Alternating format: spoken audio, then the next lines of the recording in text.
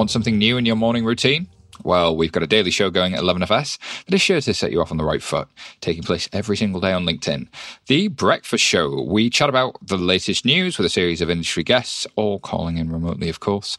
The US show takes place at 7:30 a.m. Pacific Daylight Time and on the 11FS LinkedIn. And our global show starts at 8:30 a.m. GMT, where our CEO, David Breer, uses his own LinkedIn. Follow those accounts and get a notification as soon as the show is live.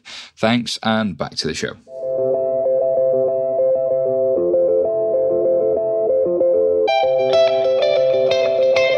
We are here in our remote working locations for episode 137 of Blockchain Insider, the show dedicated to the news of where blockchain meets crypto and crypto meets institution. Today we bring you Sila raises $7.7 million to wipe out ACH. ETH hits a 28-day high, and everybody and their dog seems to want a central bank digital currency. All this and much, much more on today's Blockchain Insider. I'm your host, Simon Taylor, and today we have two brilliant guests joining us remotely. First up, we have the returning Lex Sokolin, who is FinTech co-head at ConsenSys. How are you doing, Lex? Doing great, feeling good, washing my hands. All of the above. That's following the news. It's something like stay home, wash your hands again. That's good job. I'm going to give you a solid 10 out of 10. Well done. And of course, we're not alone. We have another returning guest. We've got the one and only Olivia Vinden, Head of FinTech and Innovation UK at Alpha FMC. How are you doing, Olivia? Yeah, I'm good. It's a pleasure to be here. Finding my central London tiny flat quite oppressive, though. Who'd have thought being home could be so oppressive? All right. First story this week comes from TechCrunch, and this is about a programmable fintech payment startup called Sila, raising $7.7 million to build out features for a platform that allows entrepreneurs to launch easily programmable US dollar-pegged stablecoins. After a frustrating experience handling the bureaucracy of incumbent banks, Shamir Karkul connected with his co-founders, and this is essentially it's a regulated banking API infrastructure company. So think Stripe, but with ACH replacement using crypto and a bunch of on-ramps. And what's interesting about this is it's following the ERC20 token protocol standard and was built on the Ethereum blockchain. They also do some identity verification and allow people to very quickly accept payments. I'm going to throw it to you, Lex, because this is kind of home court for you. How much do you know about Sila, and why might somebody want this versus using something like Stripe, for instance? Sure. So I've looked into the company quite a bit, and it has a esteemed founding team. One of the founders was previously a founder of Simple, an early neobank, which was, I believe, acquired by BBVA and has now sort of morphed into one of the open banking platforms out there. So it comes with experience in the banking realm, and I think it correctly predicts some of the trends that we see happening in the space with ConsenSys. I think putting ACH is actually one of the things in the US that works kind of okay. It's government infrastructure, moves trillions in assets, bundles together thousands, if not millions of payments, powers how people get paid. Actually, not as bad as wires, for example. But this company does demonstrate what Ethereum is great at, which is building a unified programmable rail for financial services infrastructure across asset class, whether that's payments or assets, capital markets, insurance, investments, what have you. So I think the thesis is totally right. In many ways, it's going to be a much more efficient infrastructure in the sense of you're using tokens, you're using digital scarcity, you're using blockchain for settlement, rather than relying on a company that might be keeping its own ledger and reconciling with a bunch of players.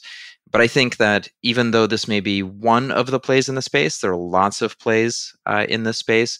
ConsenSys certainly has projects along this line, and we've worked with a number of banks who've thought about the Ethereum blockchain as a rail for programmable money as well. Olivia, I'm interested in your perspective on this as well as you look at it. What did you see when you saw this story? Yeah, well, I sort of echo Lex's thoughts that it is a very strong founding team, and so they probably know more about it than I do. On the good side, I thought I really like to see companies that are kind of build your own companies out of other fintechs. So they're using Evolve, Alloy, and Plaid as core parts of their infrastructure, which I thought was cool. But I think just in the round, I'm a strong no for blockchain for payments, especially small payments, because if you spend a lot of time on their website and looking through some of the SDK and some of the details about how it works, you can just see that the way that they're actually doing these transactions just seems to take a lot of time, and also going through the token, just it has the charges and I think will be not that efficient really. When you compare it to things that we've got in the UK that around some of the payment innovation we've seen from the UK banks, I think not using blockchain in this space is probably a better idea overall. So we don't have faster payments in the US. So since having moved to the UK and being able to, contactless tap my card and transfer money almost immediately through my bank app, it's like 2 centuries of a difference between Europe and the US. And so, ACH bundles together in lots and lots of payments overnight.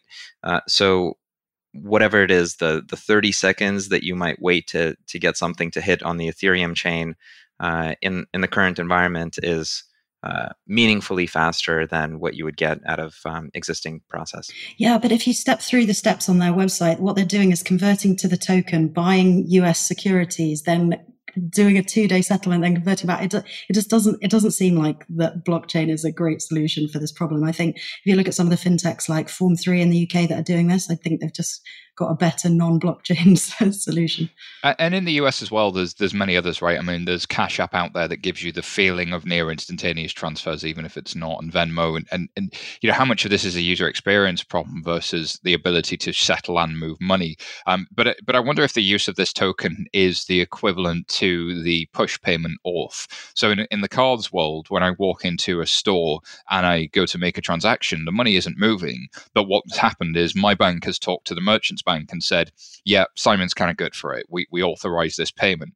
The tokens are playing that role in this sense. In by having these tokens, I have a claim against those funds that will clear in 2 days' time. And actually, does that give me some confidence that yes, there will be a process that's followed that's long and cumbersome, and the money will settle.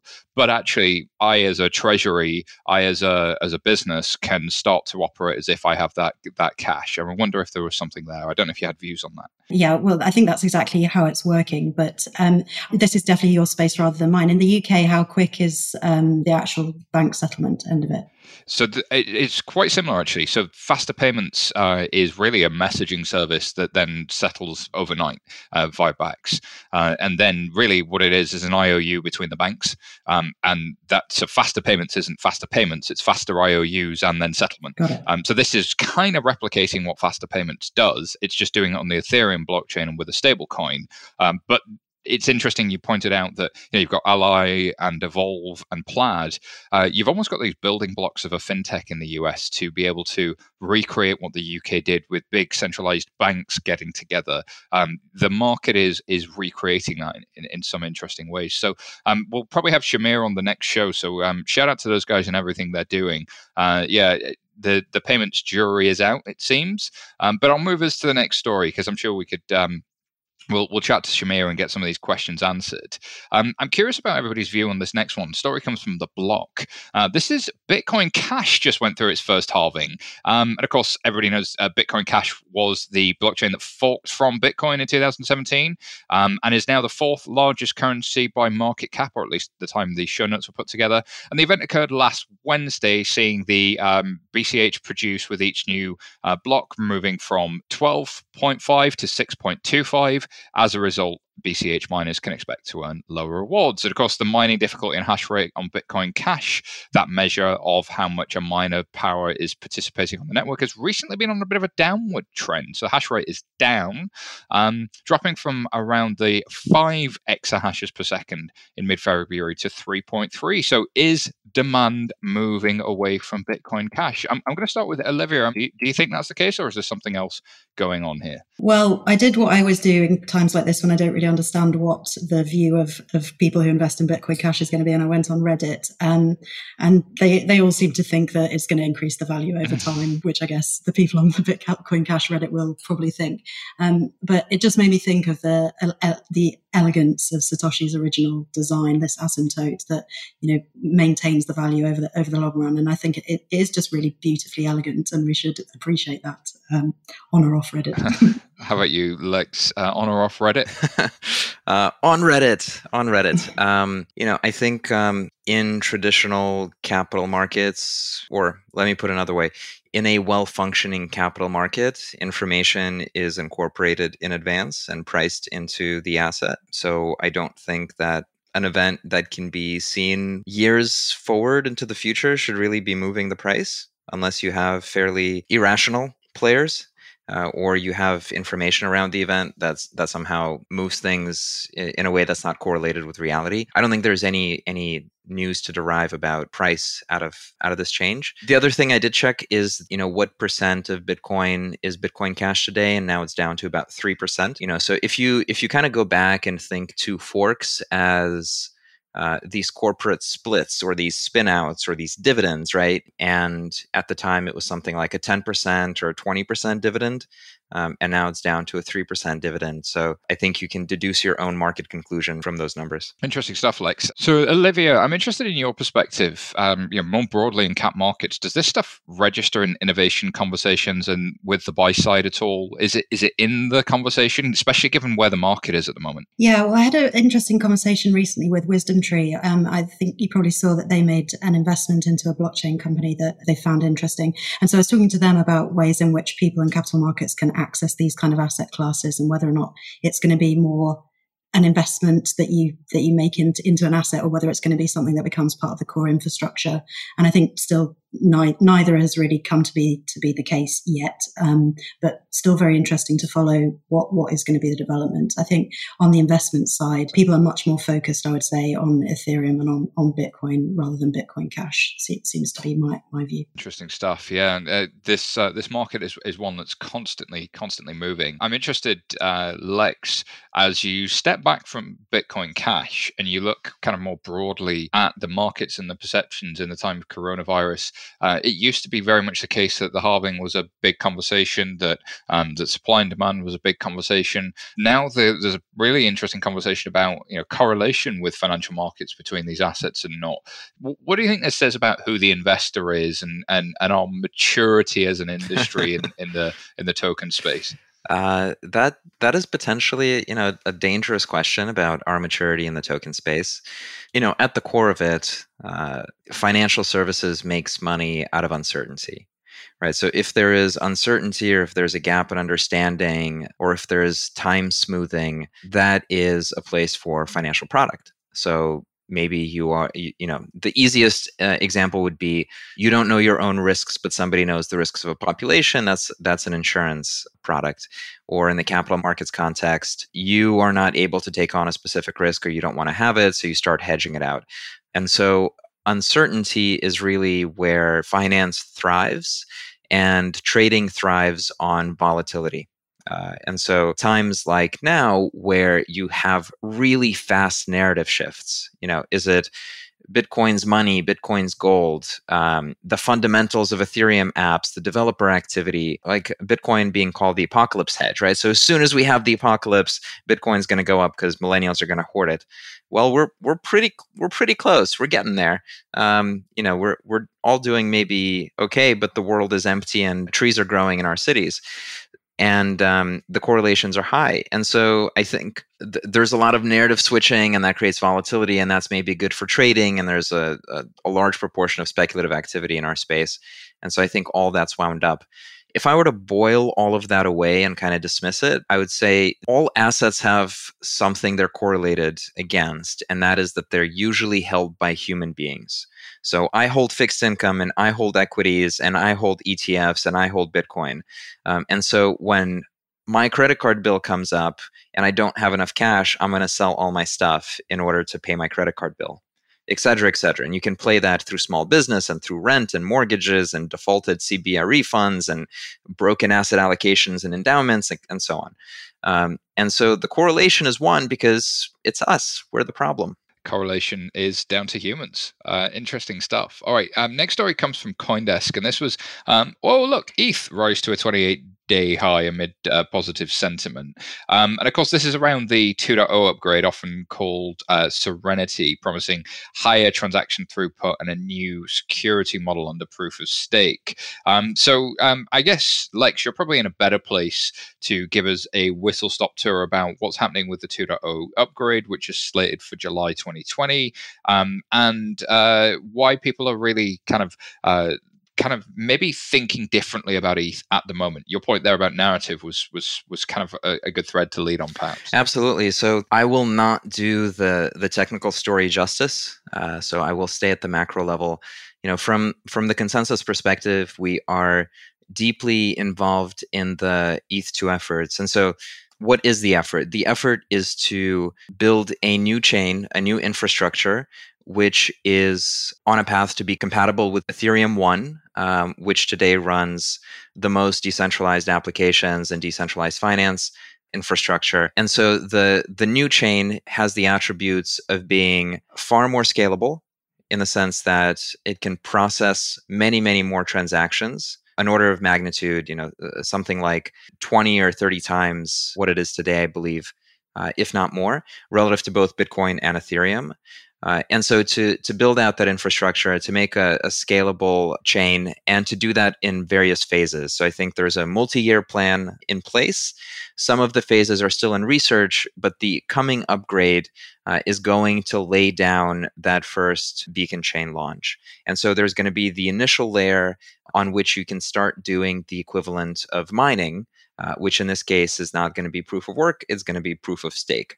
And so this is creating both the narrative interest, but also the interest of organizations like the crypto exchanges and certain consumer-oriented fintechs to start participating in the staking that's going to be available on ETH2. And so even though you're not yet going to be using the protocol as an operating system, you do have the opportunity to start generating an economic reward. And because there are a number of smaller chains that have launched staking, people see that and they see the returns and they're attracted to it. So Consensus is working on staking as a service. It's working on a client, and then there are a number of other folks that are also contributing both in services and R&D side. But it's real.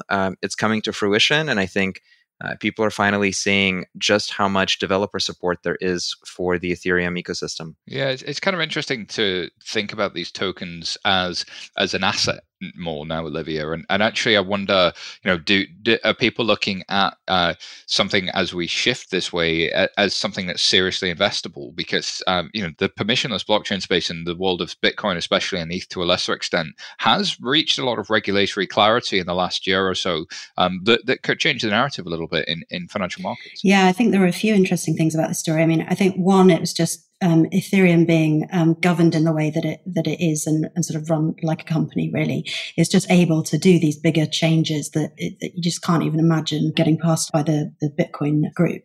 And then the move to proof of stake, I think, is going to be super interesting for financial services, because none of the permissioned blockchains that we're talking about in our world want miners, etc. And so if we can have a real proof of stake protocol working really well on something like Ethereum, I think that there'll be great crossover from that. And then, as Lex said, there's just this huge now network of developers on top of the Ethereum protocol. So that's really exciting as well, because you see some more innovation there. And then the final thing is, I saw Vitalik doing an interesting interview about one of the technical changes, which is about moving to be sort of stateless. So you won't have to have the sort of big memory to keep all of the previous state, which is really interesting as well. So I think lots of interesting things coming out of the Ethereum world. I've always been a bit skeptical really about Ethereum, but it does seem as though the investment and the governance around it is bearing fruit now. It's interesting that Ethereum always has that, wow, it's weirdly ambitious and God, they're never going to pull that off. And then 5 years later, they kind of do. And then what they're claiming they do doesn't sound like it's possible for another 50 years. And there's this constant thing of like the ambition is ridiculous. But then when you actually look back at what has been delivered, you go, yeah, but there is something real here. And that's kind of exciting. So I'm interested in, is this going to be infrastructure that people use? What I thought was interesting about Sealer is people are trying to use it. SendWire is another example. People are trying to use it.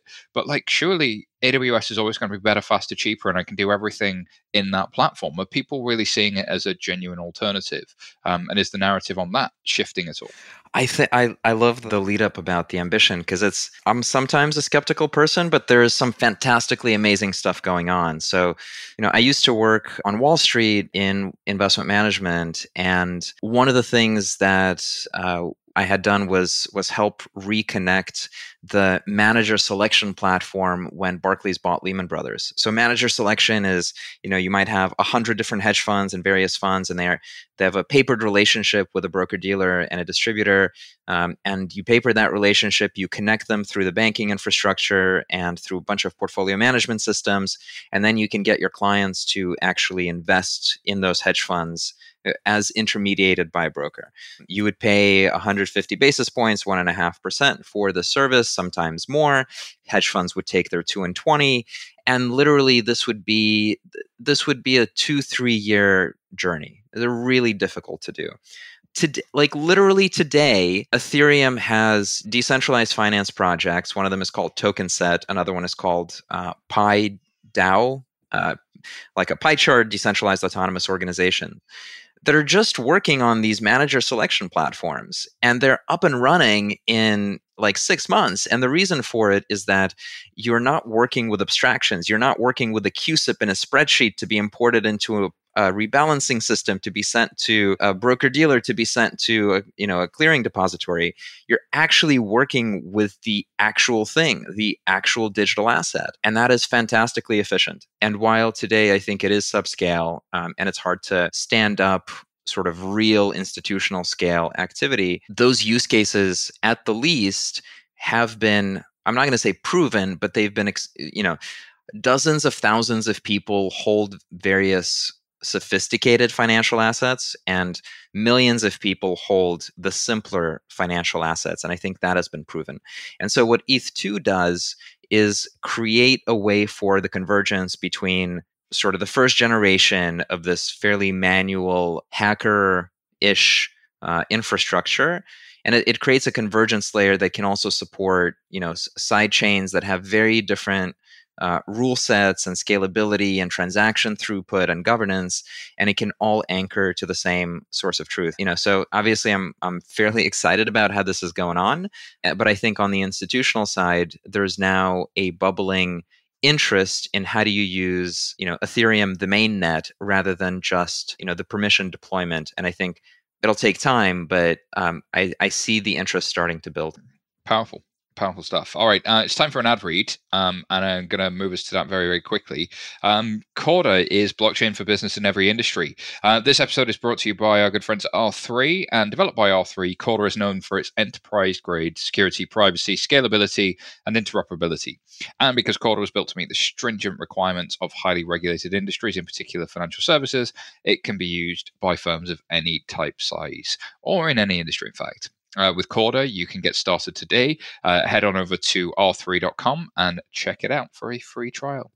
Alrighty, on with the show. Next story comes from The Block, and this was about France's central bank beginning to experiment with the digital euro, of course, hot on the heels of Christian Caldo looking at doing his own digital dollar, and the Fed making statements along those lines, and of course, China having announced its own DECP project.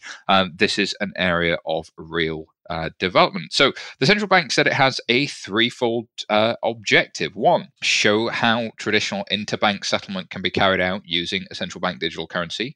2, identify the benefits of a central bank digital currency. And 3, analyze the effects of central bank digital currency on financial stability and monetary policy.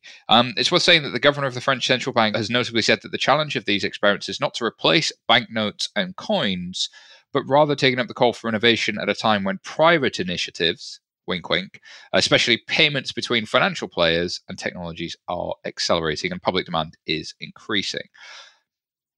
They said everything but Libra. What was it? Is that what you thought when you saw this, Olivia, or did you think other things? I didn't think of Libra actually, but yeah, that is an obvious connection that I should have made probably. I think I'm excited for central bank digital currencies from the role that they have in settlement of assets, obviously on my side of the world, because I think by having the cash leg on a blockchain, then you'll start to actually get the asset on the blockchain as well. I think it's the cash pit that's holding us up.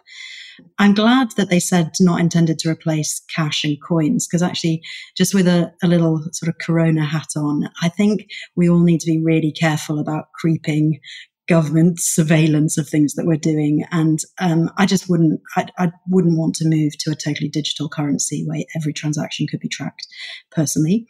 So I'm quite nervous about that side of it. I'm glad that he mentioned that in the thing. But for the settlement side and back to what we were talking about before on the settlement of the banks behind the payments that we see, I think could be really exciting. I'm interested, Lex, as you look at this, central bank digital currencies seem to be all the rage at the moment. Every central bank's having a go. We've seen the Swedes have a go. We've seen, obviously, the Chinese are quite some way down their own process, and we've seen many, many other efforts. The Bank of England put out a very thoughtful, I think, white paper on the subject as well. How do you view this? Do you think it's kind of an inevitable consequence? And was it just the Libra effect, or do you think there's something else going on here? Why it's all of a sudden just kind of shot up the priority list to start saying this stuff? I do wonder the sequence of how something like this gets implemented and what a critical mass really looks like.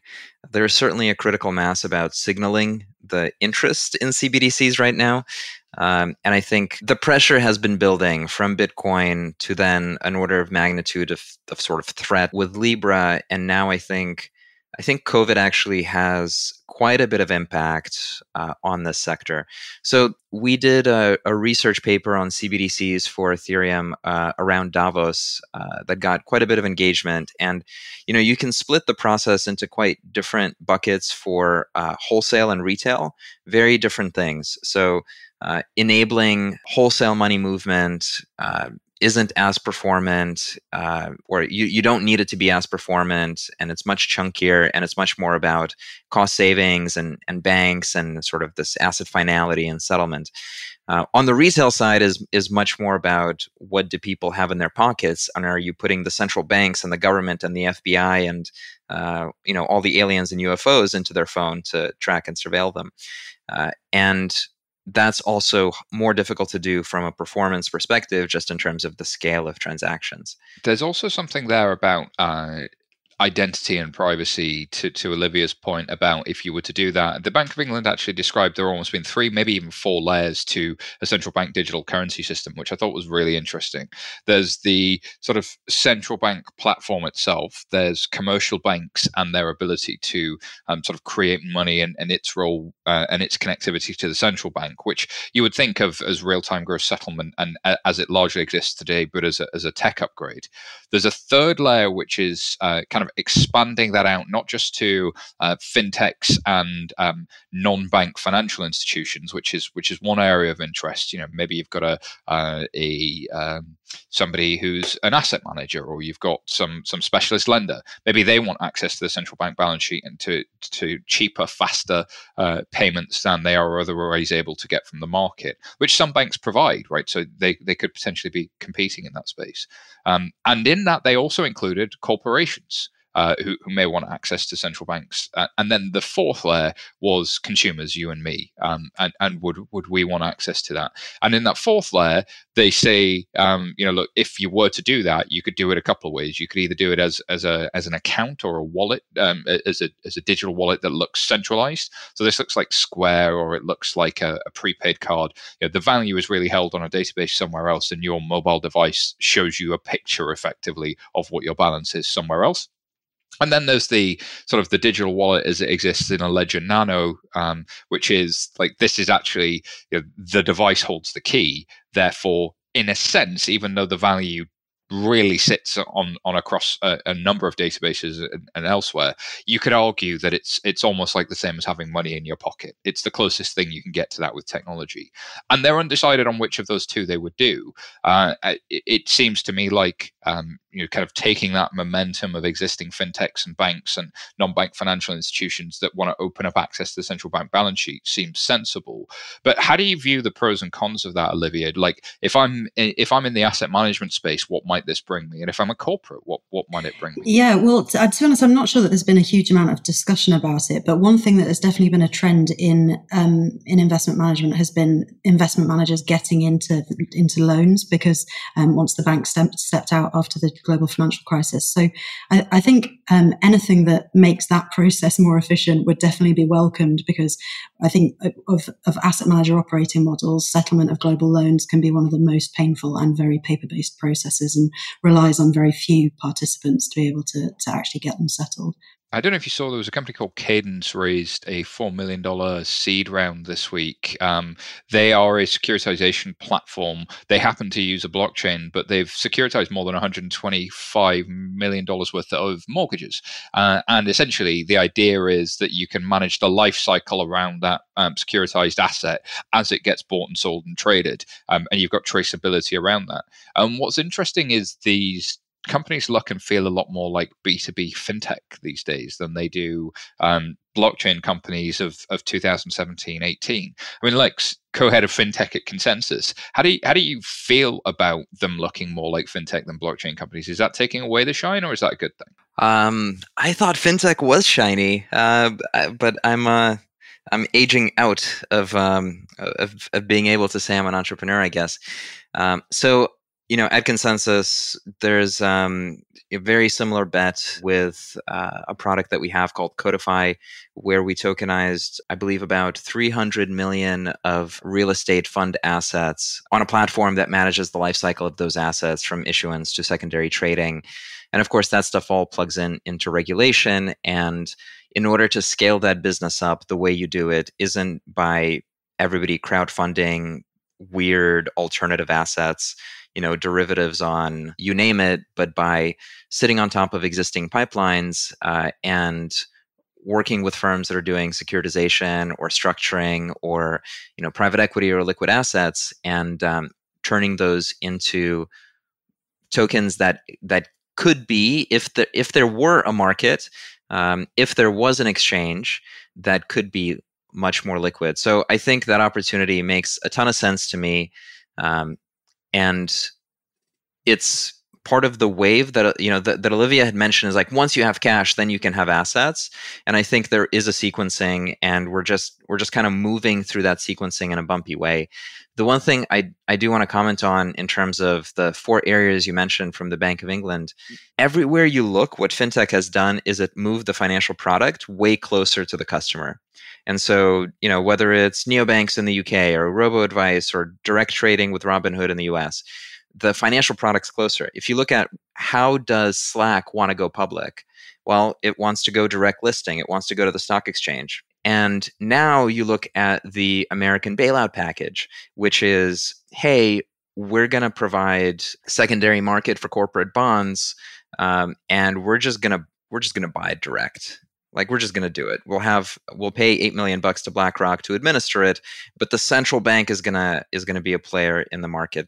And further, as you think about the small businesses and inevitably universal basic income, I just see a straight line. If we are in a world 5 to 10 years from now where there is some sort of UBI concept coming out of this crisis, I don't see how it isn't through a fintech or a CBDC solution. It's kind of interesting that Square picked up the mantle around being able to distribute some of the funds. I think it was the payroll protection program or something along those lines, when the US government was struggling to get out via some of the bank lenders to the consumer directly, and Square went, hey, we think we can do this a lot quicker. And that is an interesting theme. I mean, Olivia, I'm interested in your perspective. Does that cut out the middlemen like the asset managers or do they just become facilitators of a different buyer? And surely we'd have to look at regs quite closely if the consumer was to get directly at some of the more sophisticated assets. That could cause some interesting times. Yeah, I definitely think it seems from my network on LinkedIn and other places that there's a lot of frustration from the traditional lenders in this space, and that fintech solutions would definitely be able to technically solve the problem, but they don't have access to the same capital. So there's lots of discussion about sort of partnerships between the traditional lenders and the fintechs, for the fintechs kind of being the distributors, but not providing the capital. So I definitely think there's more to see there. I don't know, Simon, if you've seen any follow up to the story that Starling did a while ago, where they were going to start administering some of the social payments, like welfare payments in the UK, because obviously it's so much easier to budget if you've got a Starling app, and that would be great if you could give that as a way of sort of distributing welfare payments. But again, maybe there's a privacy angle there that we should be mindful of. I hadn't seen that. I know Starling did a couple of interesting things. They've produced a secondary card, so I, as a Starling customer, can request a second card and can set budgets for that. So if I'm isolating for 12 weeks or whatever, I can essentially delegate a budget to a person who can then go to a store and buy me things. But I would also see immediately the transaction and be able to set limits about what they can and can't buy, which stores they can and can't use.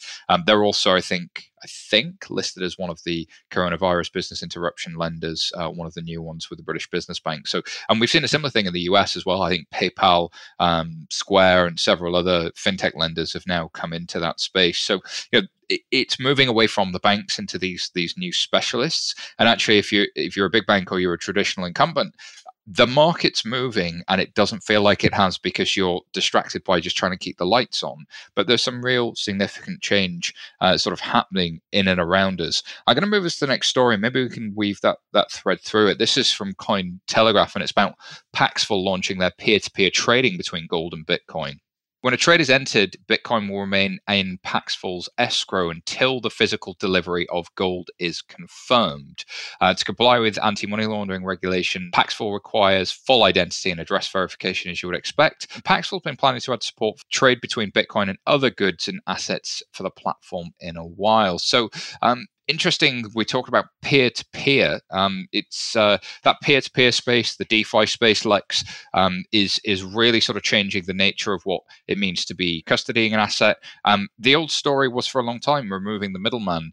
Is that actually happening, or are we just creating new middlemen here? Is that the case? I think we're definitely creating new middlemen, but more than anything, what's happening is opening up a new frontier.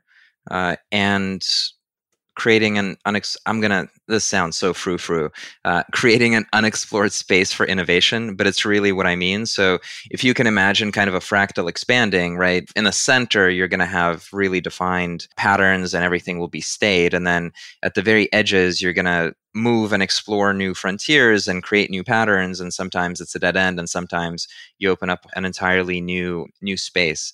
And I think what DeFi does in a really interesting way is take the concept of, what if our financial software, our financial infrastructure lived in the asset or lived in the network in which the asset traveled. And I think it's just absolutely fascinating. Imagine if underwriting software, instead of using something from, Loan IQ from Finastra to do some abstract work on your desktop to then upload somewhere else, imagine if you just have an open source version of that software and it was best in class because thousands of people were updating it together, including large banks and individual developers.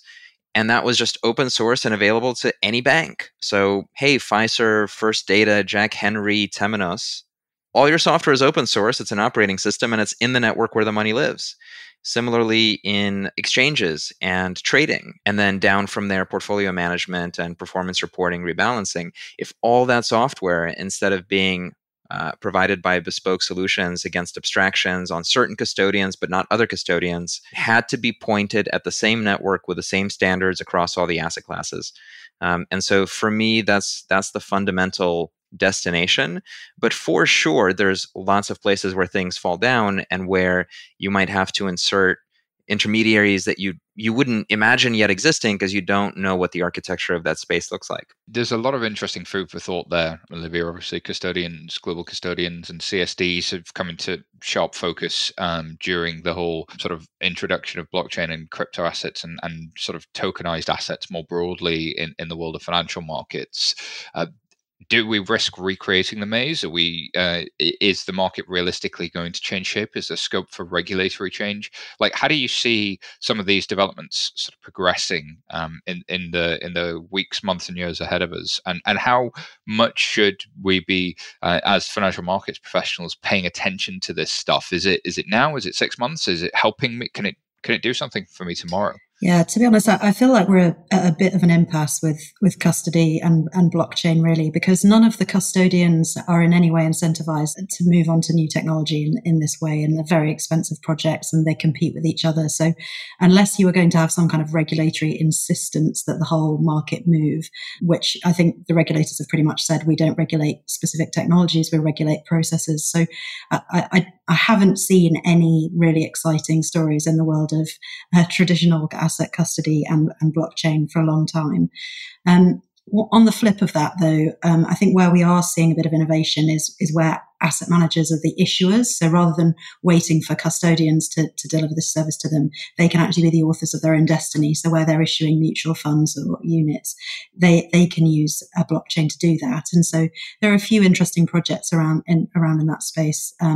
So here in the UK, there's FNZ, and in France, ISNES, and Funds DLT in Luxembourg. And they're all kind of trying to put those digital assets into the hands of users sort of directly and sort of represent traditional assets like mutual funds on blockchain. So I think that's where there's a bit more excitement.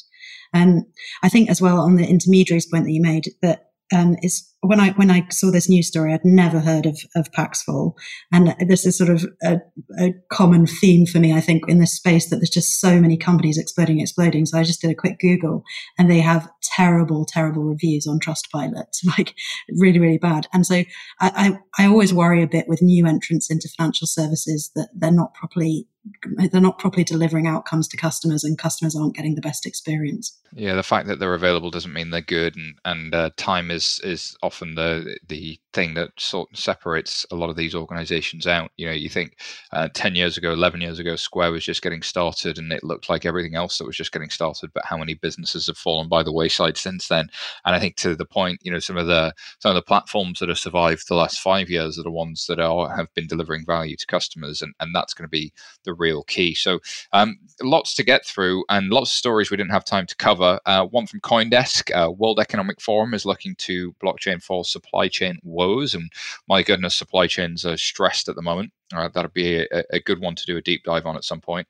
Cointelegraph, of course, Jack Dorsey of Square donated 28% of his wealth to the global COVID-19 relief. And sorry from the block, a new Bitcoin-backed token TZBTC launches on the Tezos blockchain. So everybody's got their own Bitcoin these days. Now it's time for Tweet of the Week. Tweet, tweet, tweet, tweet. It's the Tweet of the Week. Tweet of the Week.